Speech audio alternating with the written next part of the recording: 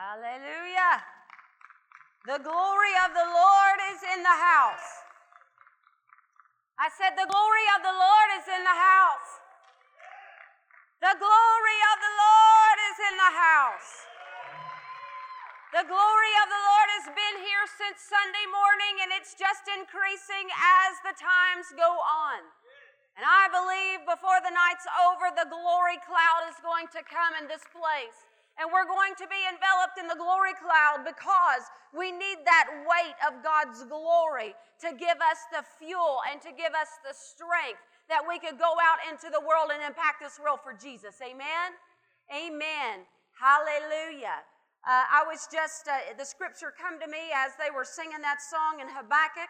And it says, Habakkuk 2:13, Behold, is it not of the Lord of hosts, that the people shall labor in the very fire, and the people shall weary themselves for mere vanity? For the earth shall be filled with the knowledge of the glory of the Lord. I said the earth shall be filled with the knowledge of the glory of the Lord as the waters cover the sea. Now there's a lot more water on this earth than there is land.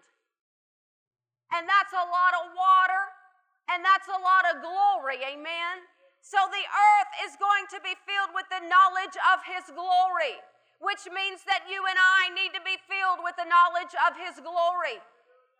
I said you and I need to be filled with the knowledge of His glory, because His glory and the knowledge of that glory will cover the earth. Our pretty little sermons aren't going to cut it. Our little sermonettes are not going to cut it, and our cutesy little things that we do at church is not going to cut it. It's only in the glory where people are changed. Amen? Amen. Send the glory, Lord. Hallelujah.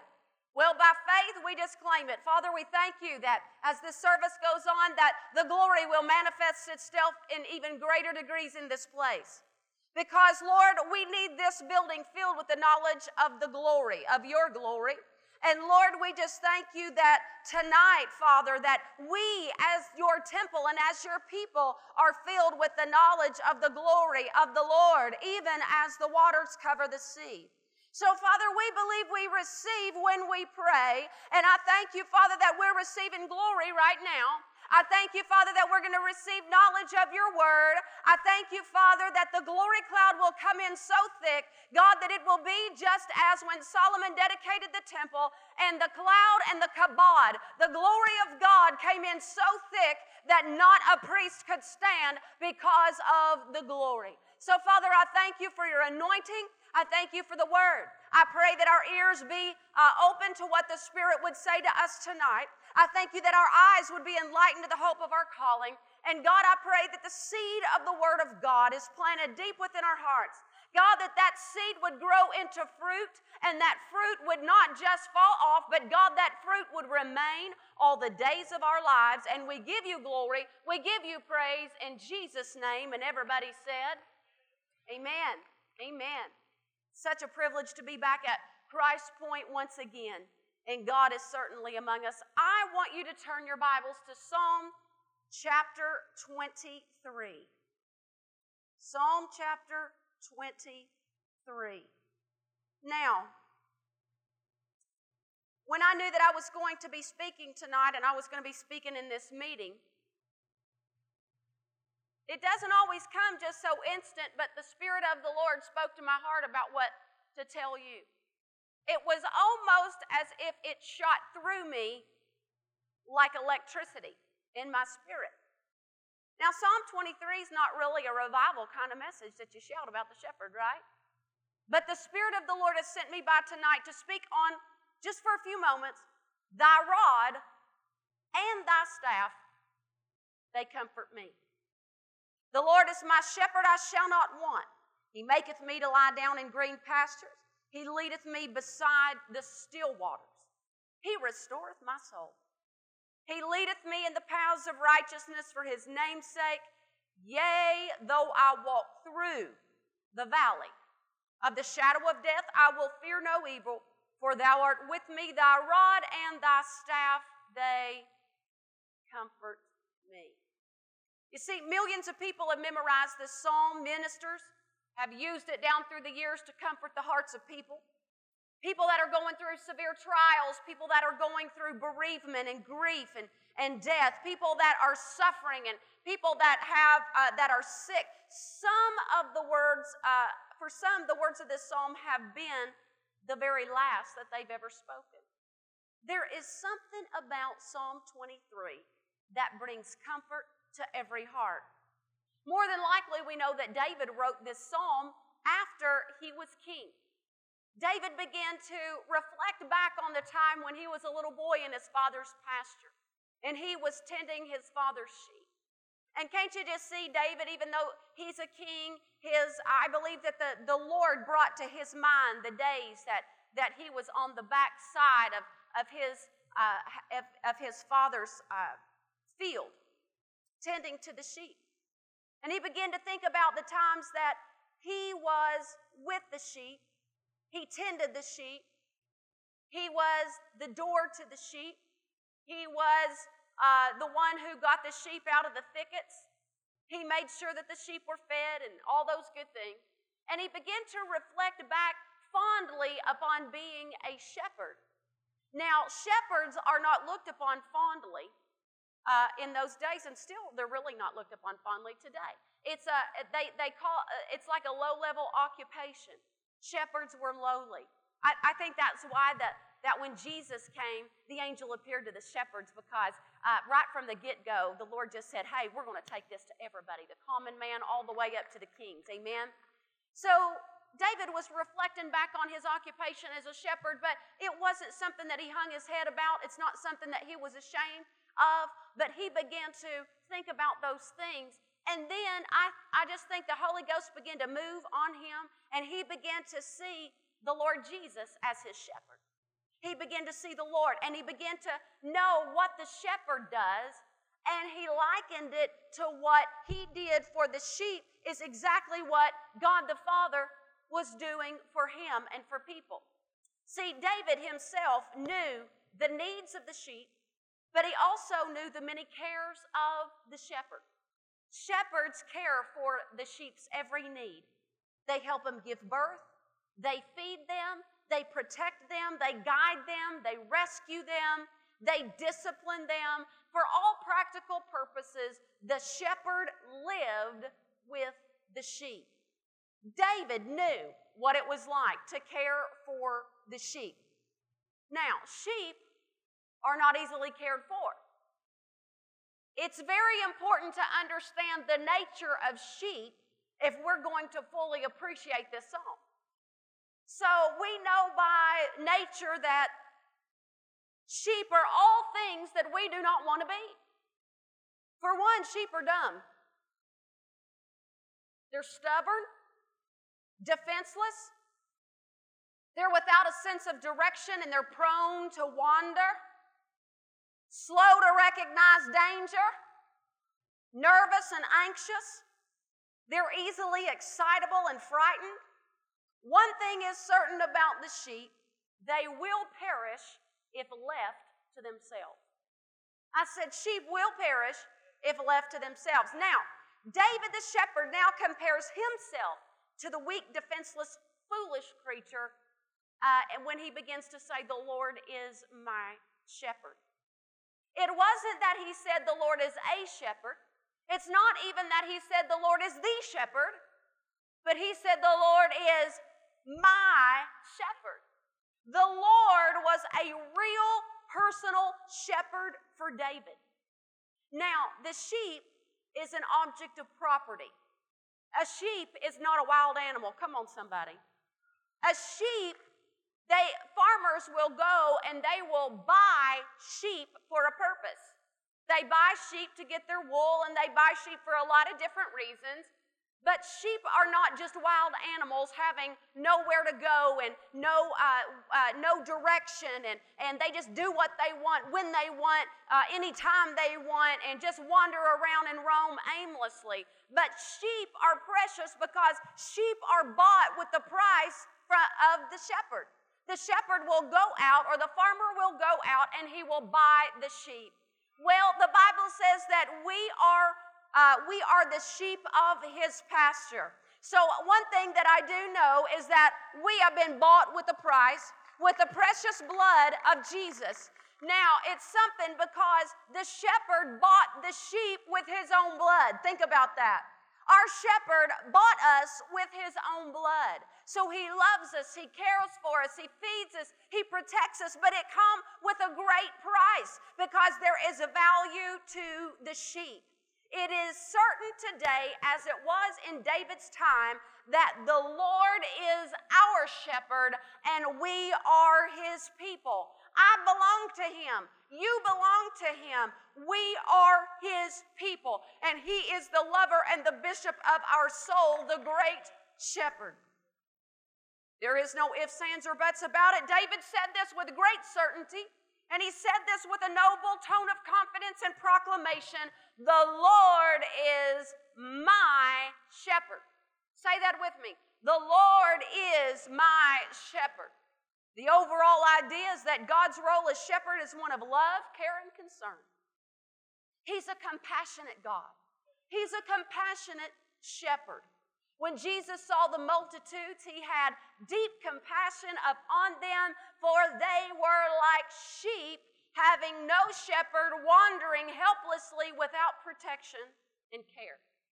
But we, like David, can find comfort and security in the thought that God cares for us like a shepherd cares for his sheep.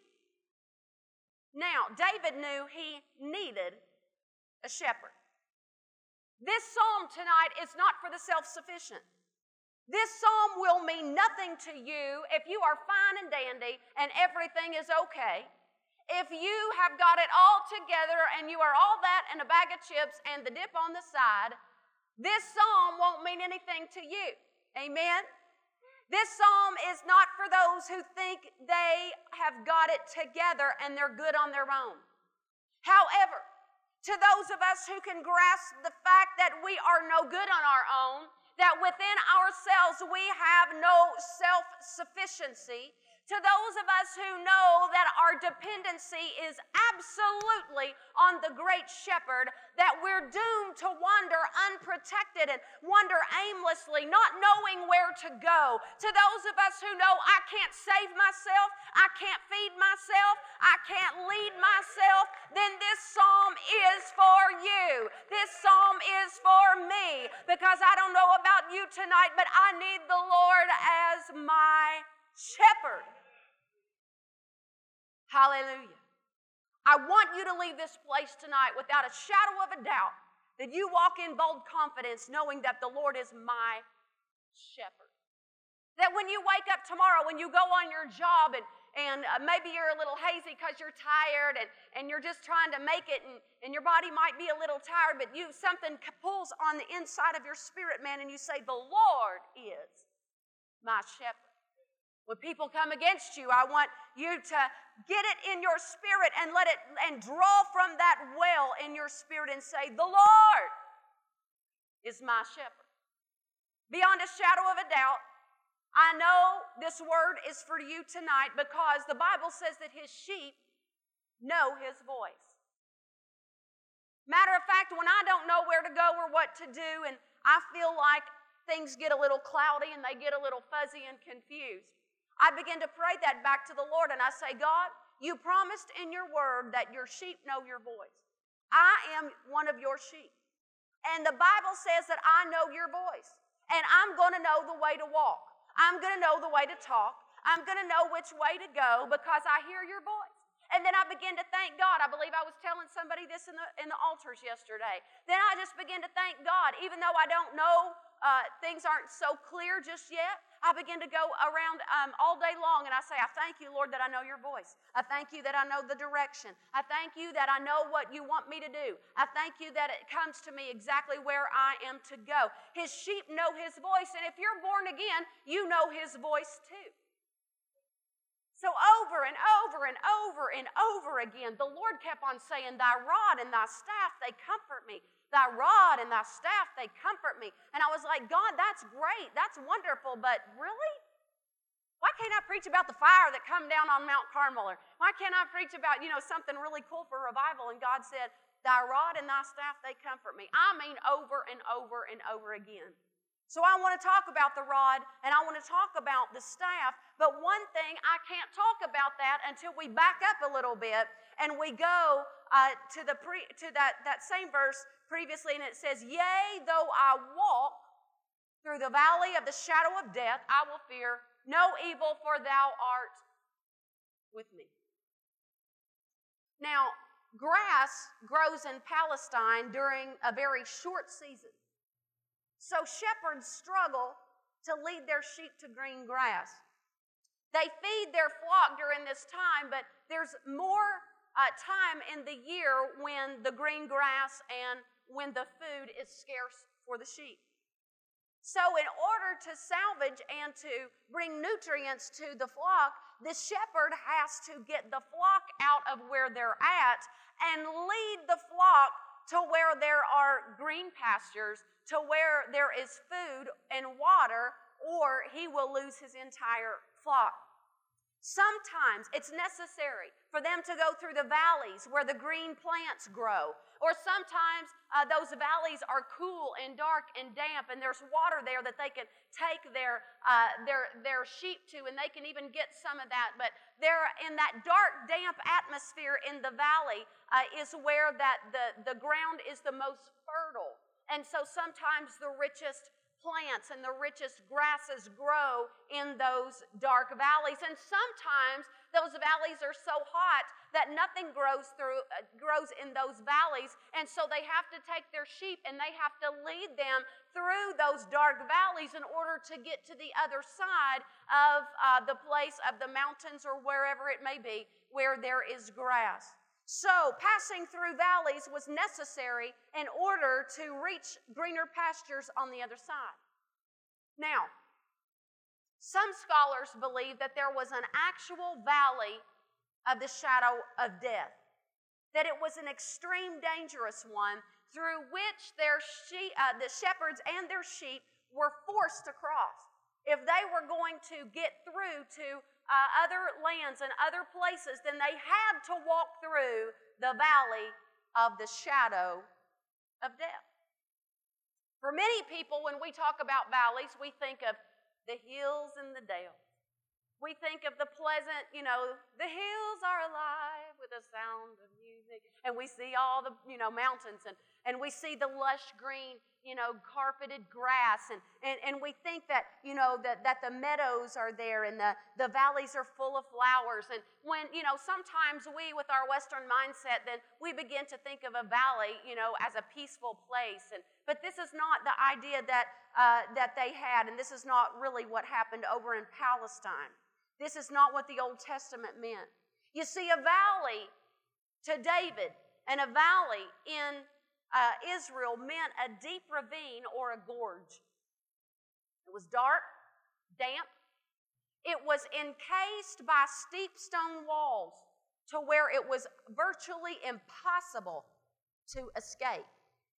Valleys were frequently located at the foot of towering cliffs. The name of these valleys are also called wadis. Here's a story of a man who hiked a wadi. I remember hiking down Wadi Kelt from Jerusalem to Jericho with a friend.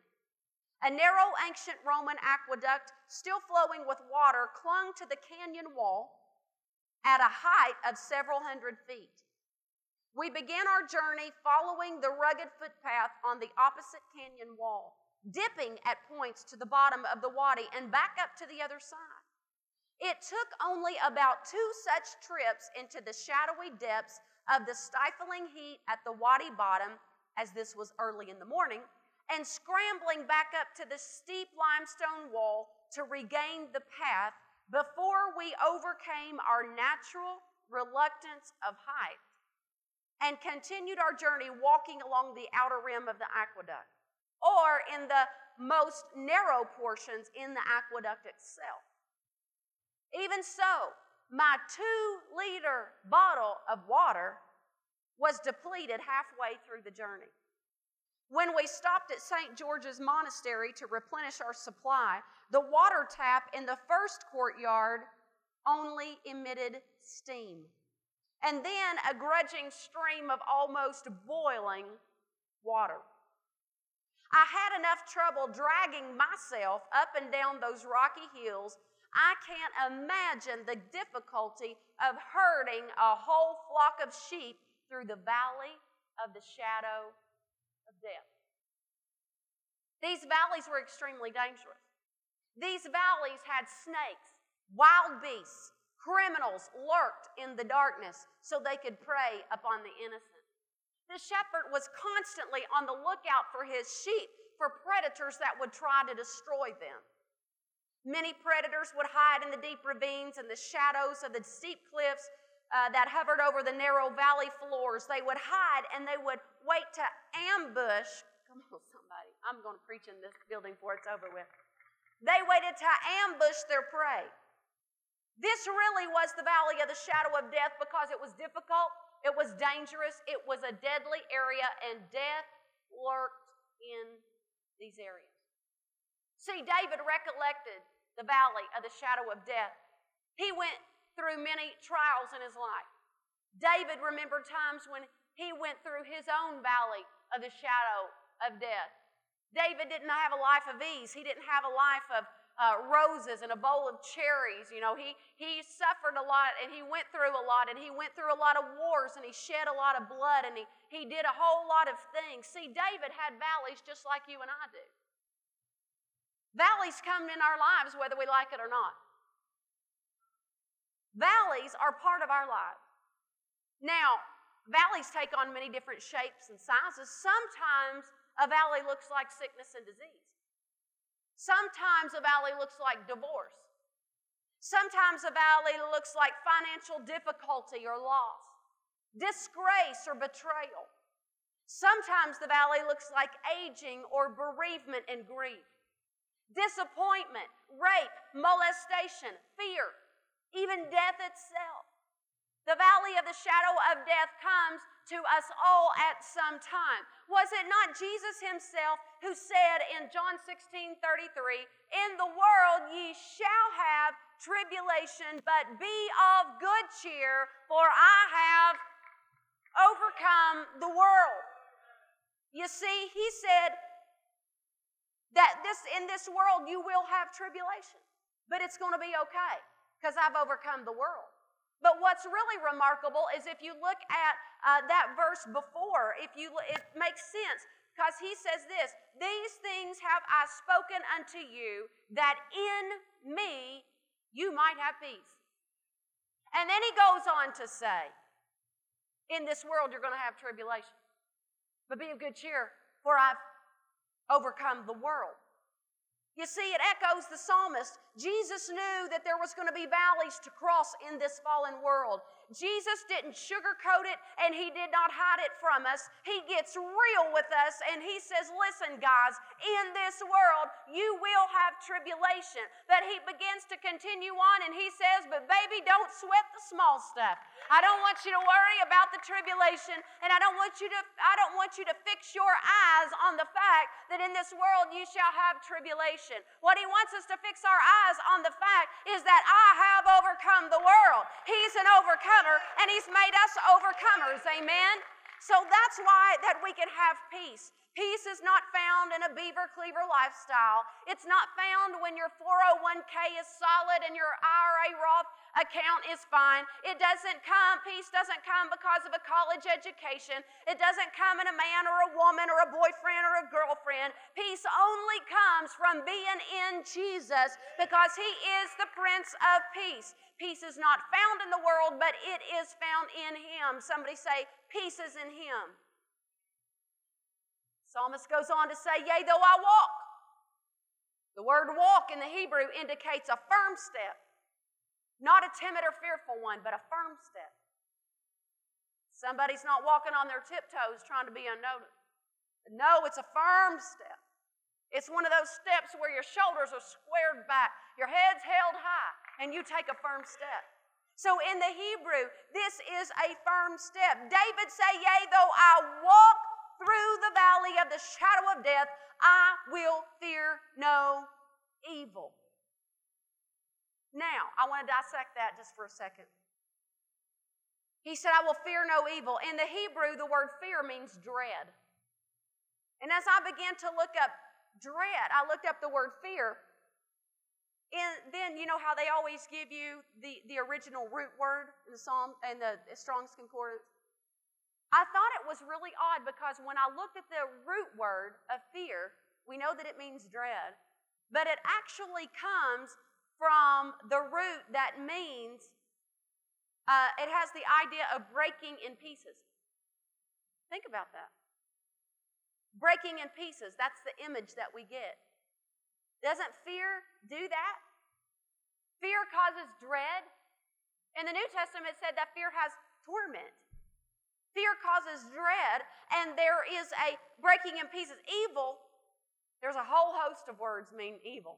Adversity, affliction, calamity, displeasure, distress, evil, man, things, grief, harm, heaviness. I mean, the plethora of words were there for evil, which we know.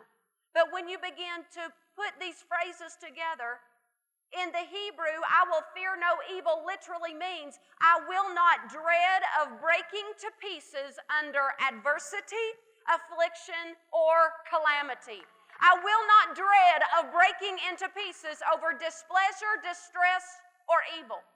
I will not dread of breaking to pieces under things, grief, harm, heaviness, hurt, or ill favor. I will not break into pieces in dread with mischief, misery, haughtiness, noises, sadness, sorrow, trouble, vexation, or wickedness, or worse. The fact of the matter is, David said, I will fear no evil. I will not dread, and I will not fall to pieces in the valley of the shadow of death.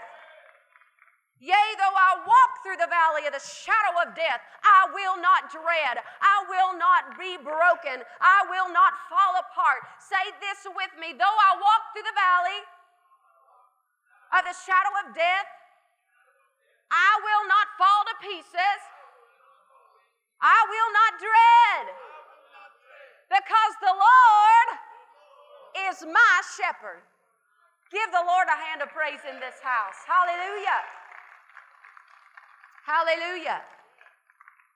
How can David be so confident? Because the next phrase says, because thou art with me. Thou art with me. The Lord never left Elijah's side when he confronted the prophets of Baal and he was pursued by Jezebel and Ahab. God never left the side of those 3 Hebrew boys in the fiery furnace. Matter of fact, the Lord just said, I'm going to come in and I'm going to dance with y'all for a while. And he got right up in the fire with them. You see, God's not afraid of the fire. God's not afraid of the mess. God's not afraid of the intimidating voice of the enemy. God's not afraid. So when God is with you, you don't need to be afraid of anything. You see, God never left the side of Jonah even when he was in the belly of the great fish. Even when he went all the way up into Nineveh and he began to preach the gospel. Now that's a bad assignment. No wonder I don't know if you've read much about Nineveh, but no wonder the man ran. Because Nineveh was known for the way that they treated people and how they were mean and they were vicious. And as Jonah was walking up into Nineveh, what he was walking on a path that was full of impaled people on the right hand and on the left. And they did that for a reason. Because they wanted people to know, listen, we mean business. You come up into Nineveh and mess with us, you're going to be hanging on the pole just like these people. So it was not a good assignment when God said, I want you to go to Nineveh and I want you to preach the gospel. I want you to preach to them and I want you to tell them that I want them to repent. So it wasn't an easy assignment. I would have gone after the beach scene too. I would have wanted to head to the beach myself. I wouldn't have wanted to go there. But yet, as Jonah began to come to himself and obey the Lord, as he's walking up into Nineveh, the Lord was with him. And the Lord caused the whole city to begin to repent. They fasted, and we know the rest of that story. You see, God is always with his people. God was with Paul when they stoned him and they left him for dead, when he was a night and a day in the deep, when he took all the stripes upon his back. You see, God was with Paul the entire time. God has always given his people courage and peace in the midst of turmoil and in the midst of hell itself. These times that we live in are desperate hours. We are in the final minutes of the Lord coming back, and desperate times have come to us. And, if it keeps on getting worse and they keep on with all of their politics and all their this and that, it may get even worse before that it gets better. But one thing I do know is that the Lord is always with His people. God is always with His people. And God will always be with you, and He'll always be with me. And He will give us courage in the face of adversity. Because the Lord is with me, I can walk with confidence through my valley of the shadow of death. Why? Because the Lord is with me. When I'm weak, the Bible said, there am I strong. God is with me when I am tired, because He said, come unto me, all ye that labor and are heavy laden, and I will give you rest. You see, God is with me when I'm broke, busted, and disgusted, because He said that He would meet all of my need according to His riches in glory by Christ Jesus. God is always with His people. God's with me when I'm weary. He's with me when I'm lonely. God is with me when I'm worn out and exhausted. God is always with me, because He said, He promised that He would never leave me, neither forsake me, but He would be with me all the way, even into the end of the world. Hallelujah. So no matter what the situation is, the Lord is with you. Say this with me, the Lord is with me. Now, we get to the part where He says, thy rod and thy staff, they comfort me. I thought that was the oddest thing when I began to think about it. How in the world can 2 sticks bring comfort? You ever thought about that? Really, comfort? I mean, I'm ready for, the God of war and the God, God, let God arise and His enemies be scattered. And, I'm all about, but really? 2 sticks are going to bring comfort. So I began to meditate on it. God, how really comfort? What has that got to do with anything? Well, notice one thing, that it doesn't say, David didn't say, my rod and my staff comfort me. It says, thy rod and thy staff, they comfort me. You see, David knew what the shepherd used the rod and the staff for. But he, all up into this point, he said, the Lord is my shepherd, I shall not want. He makes me to lie down. He does this and He does that. And then he begins to say, hey, though I walk through the valley of the shadow of death, it turns personal, that I will fear no evil because you're with me. Your rod, your staff, they comfort me. You see, the shepherd is courageous. He carries a rod and he carries a staff. He is not intimidated by the valley of the shadow of death. The shepherd loves his sheep, and you can rest assured this fact: he's not afraid to use the rod, nor is he afraid to use the staff. He will use his rod for any type of attack that the enemy may bring to the sheep. The shepherd knows the way of the predator. The shepherd also carries a staff to guide the sheep in the right paths and to rescue them from the cracks and the crevices should they fall. Now, people usually think that the rod and the staff is one instrument, one implement, one tool. We see it in the Christmas plays at Christmas time. The shepherd comes in and he's got the staff and it's got the hook on it. And a lot of times we think that's all the shepherd carried, but he didn't. They were separate tools that the shepherd used, the rod and the staff. Before the days of pistols and weapons, shepherds had to make their own weapons. The only thing they had available was a bunch of sticks, so that's what they used. The shepherd's rod was usually thick and it was heavy, sometimes with a heavy knot on one end that was carved from the root of a tree or from the joint of the tree, and he would use it as a club. Sometimes the rod was short, and he would keep it on his belt so that he could have quick access when the predator would come, and then he could beat the predator or he could do whatever he needed to protect the sheep. But then some shepherds had a rod that was a little bit longer that didn't necessarily fit on their belt. So it was longer, so when they began to, when the prey came, or when the wolves and the lions and everything came, then what they would do is they would use their rod, but it was long enough to keep the wild beast at a distance.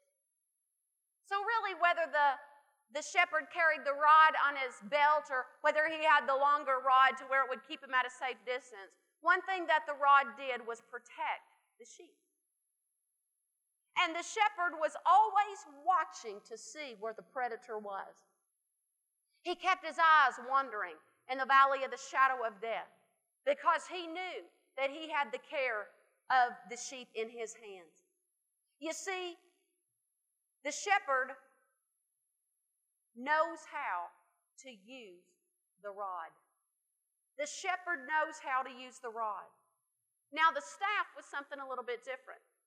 The staff would be as tall as the shepherd's head, or it would be a little taller. It had a crook or a hook on the end of it, and the staff was usually made out of a tender, supple stick that he would bend as it was growing, and then he would curve it around, and then as the stick and as that tender piece of wood would begin to harden, it would harden into that hook. So the staff was used for directing the sheep. When the sheep did not want to follow their shepherd, come on somebody, then he would reach that staff out in the direction of the sheep, and he would bring that sheep back into the fold.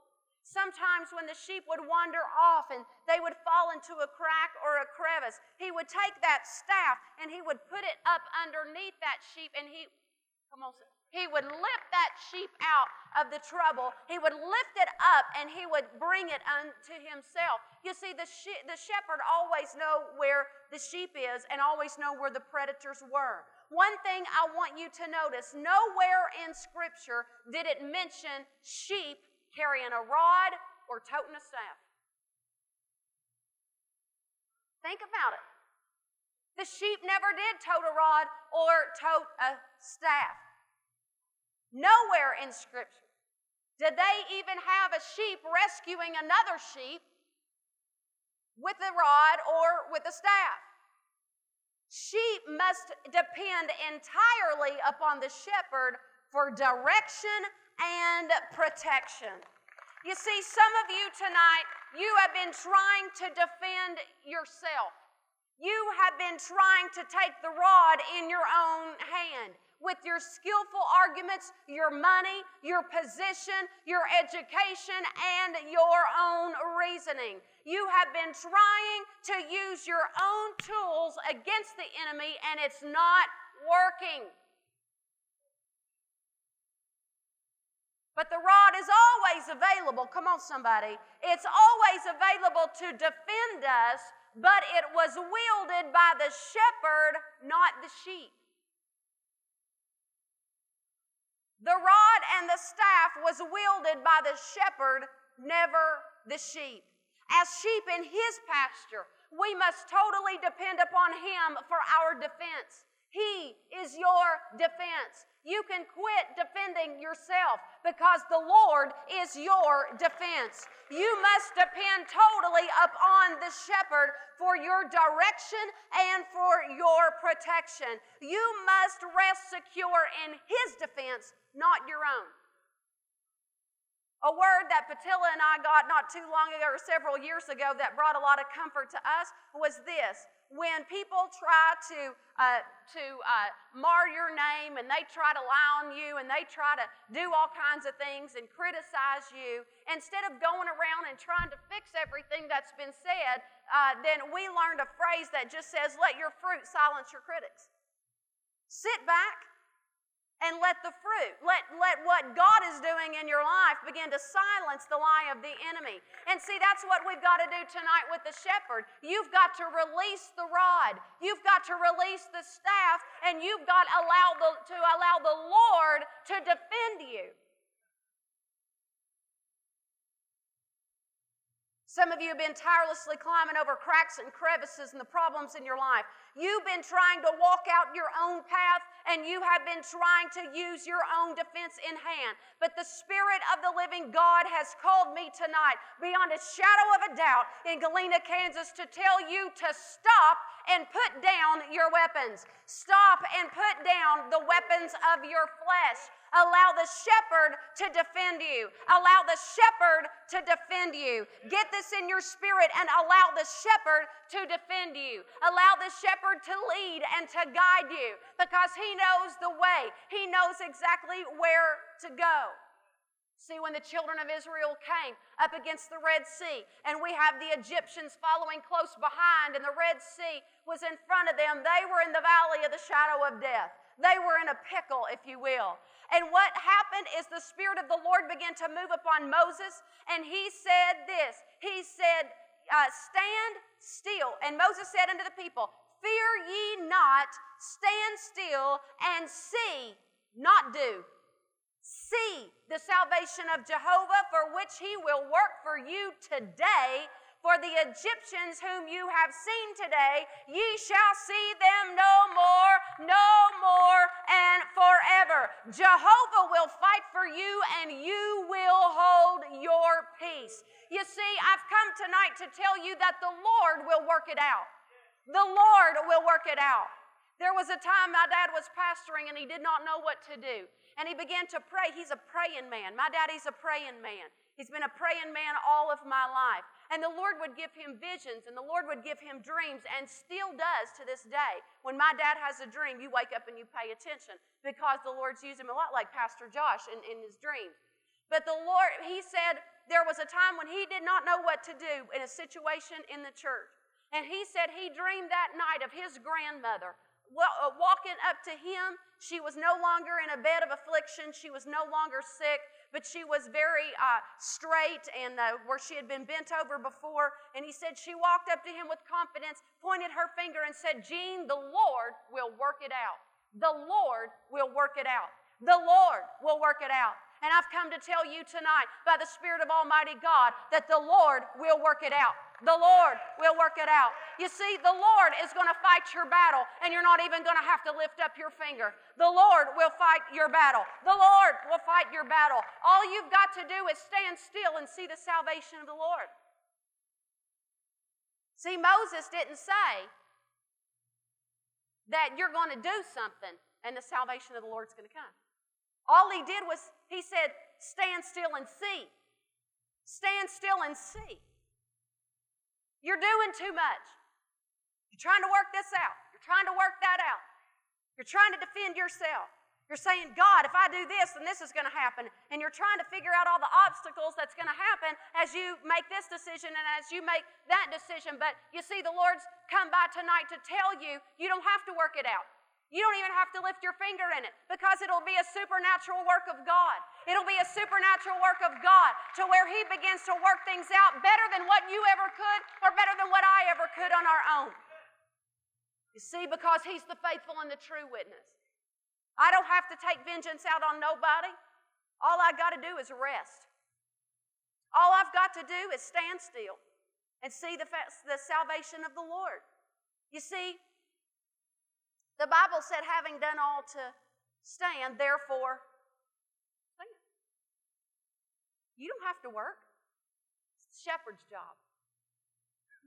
This is good tonight. Isn't it odd that he said the rod and the staff of God bring comfort? Really? Bring comfort. Well, comfort is something that I would really expect from a warm bed or a hot bowl of soup, right? Chicken noodle soup. How in the world am I going to have comfort walking through a dangerous valley where I'm climbing, I'm crawling, I'm running through an obstacle course? This obstacle course we call life. Well, the Hebrew word for comfort here is nacham, which means, this is really odd too. It means to sigh, to breathe hard.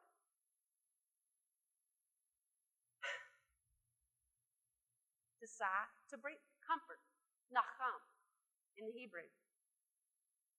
Have you ever worked hard? Been out mowing or been out in the yard or been out working? And you come home and you sit down in your comfortable chair. What's the first thing you do?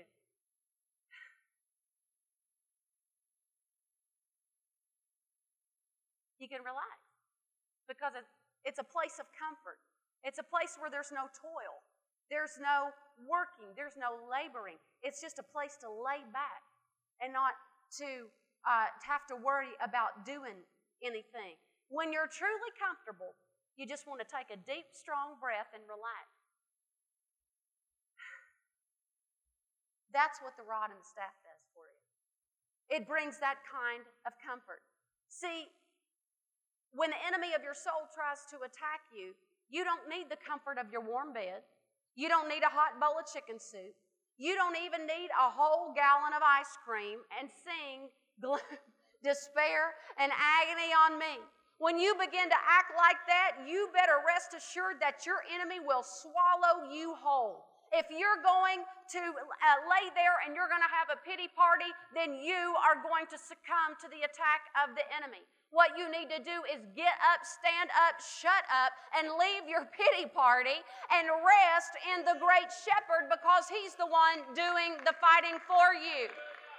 How am I going to walk through the valley of the shadow of death? I'm simply going to put one foot in front of the other, and I'm going to walk through every day of my life. I'm going to get up and I'm going to put one foot in front of the other. How are you going to go through every crack and crevice in life? How are you going to know what to do?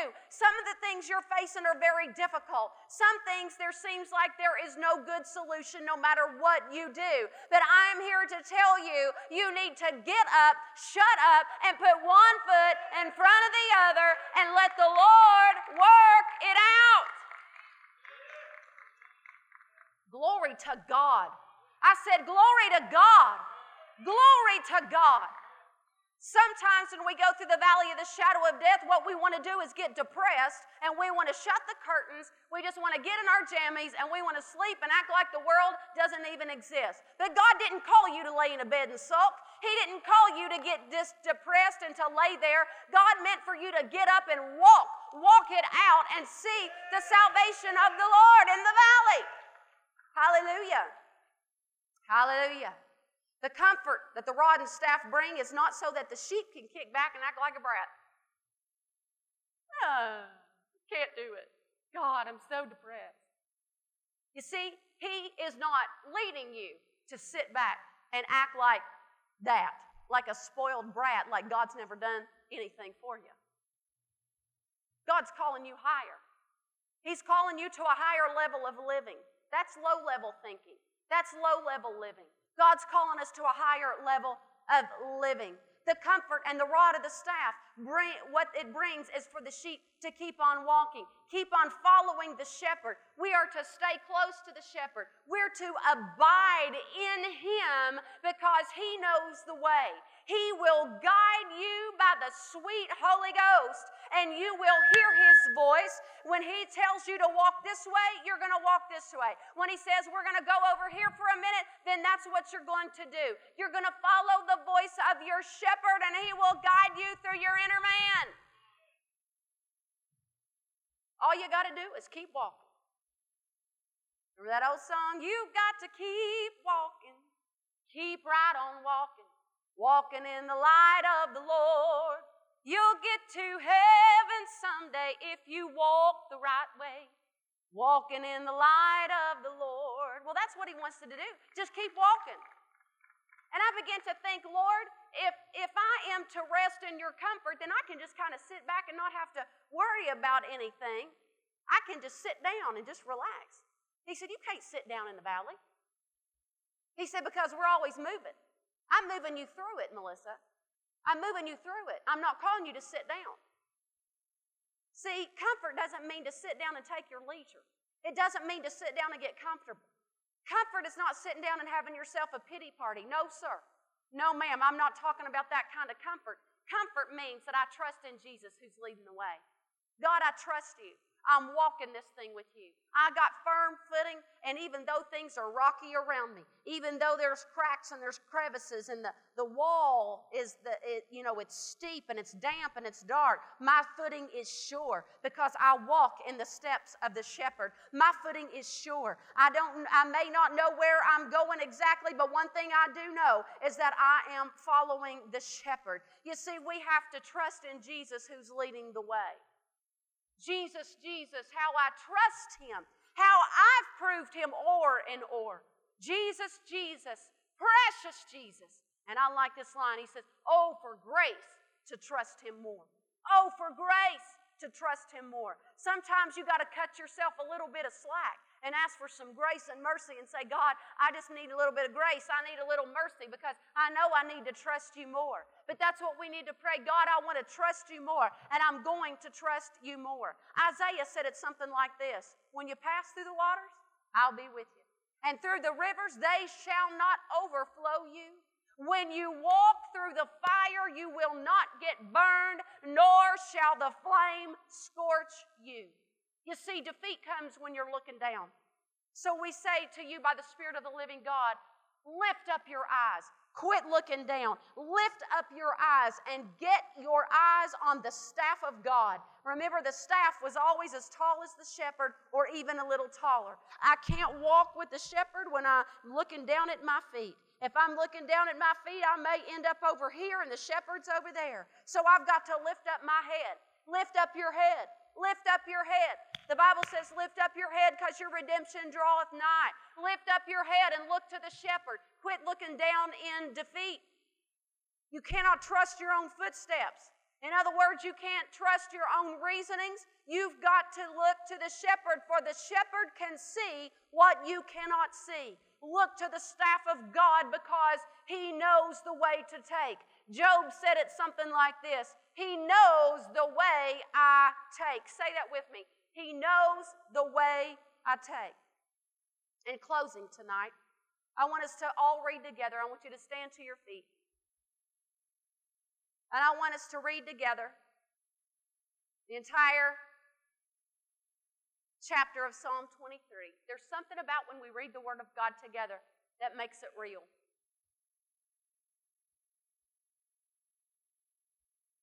The Lord is my shepherd, I shall not want. He maketh me to lie down in green pastures.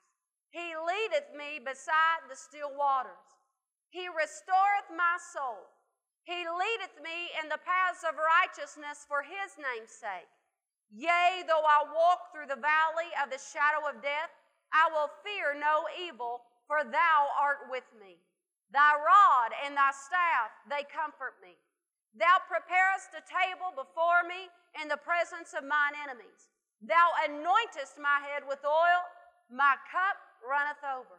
Surely goodness and mercy will follow me all the days of my life, and I will dwell in the house of the Lord forever.